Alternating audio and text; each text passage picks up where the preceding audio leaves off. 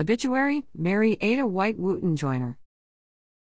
Mary Ada White Wooten Joyner passed away January 11, 2023. She was born September 17, 1930 near Coleraine, North Carolina, to Richard Carson and Lossie Dunn White.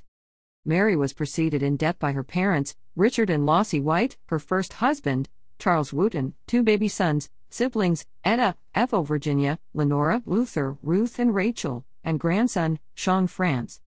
She is survived by her husband of 63 years, Eugene Hunter Joyner, sister, Grace Robinson, daughters, Pamela White, Johnny, Sherry Harrell, Ramona Browning, Frank, son Russell Loring, 7 grandchildren, 16 great-grandchildren and great-great-grandchild.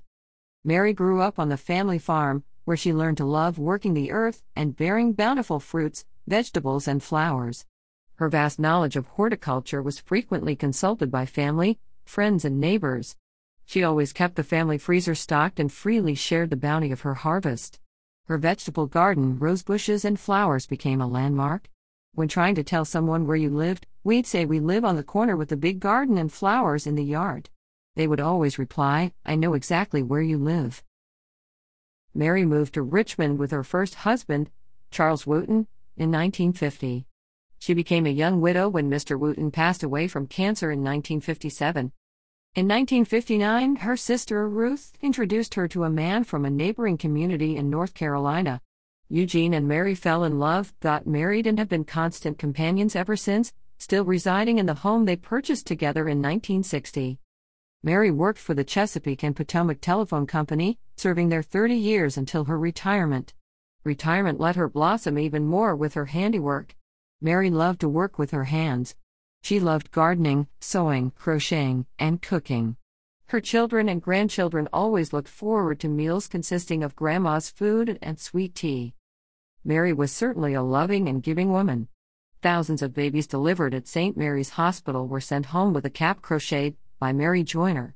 At Christmas time, she would make large Christmas stockings with matching red and white crocheted hats for the babies to be presented to their moms and dads when they went home. Countless others received blankets, sweaters, or other beautifully colored garments carefully crafted from her skillful hands. She earned numerous competitive ribbons for the crafts submitted through the years at the Virginia State Fair.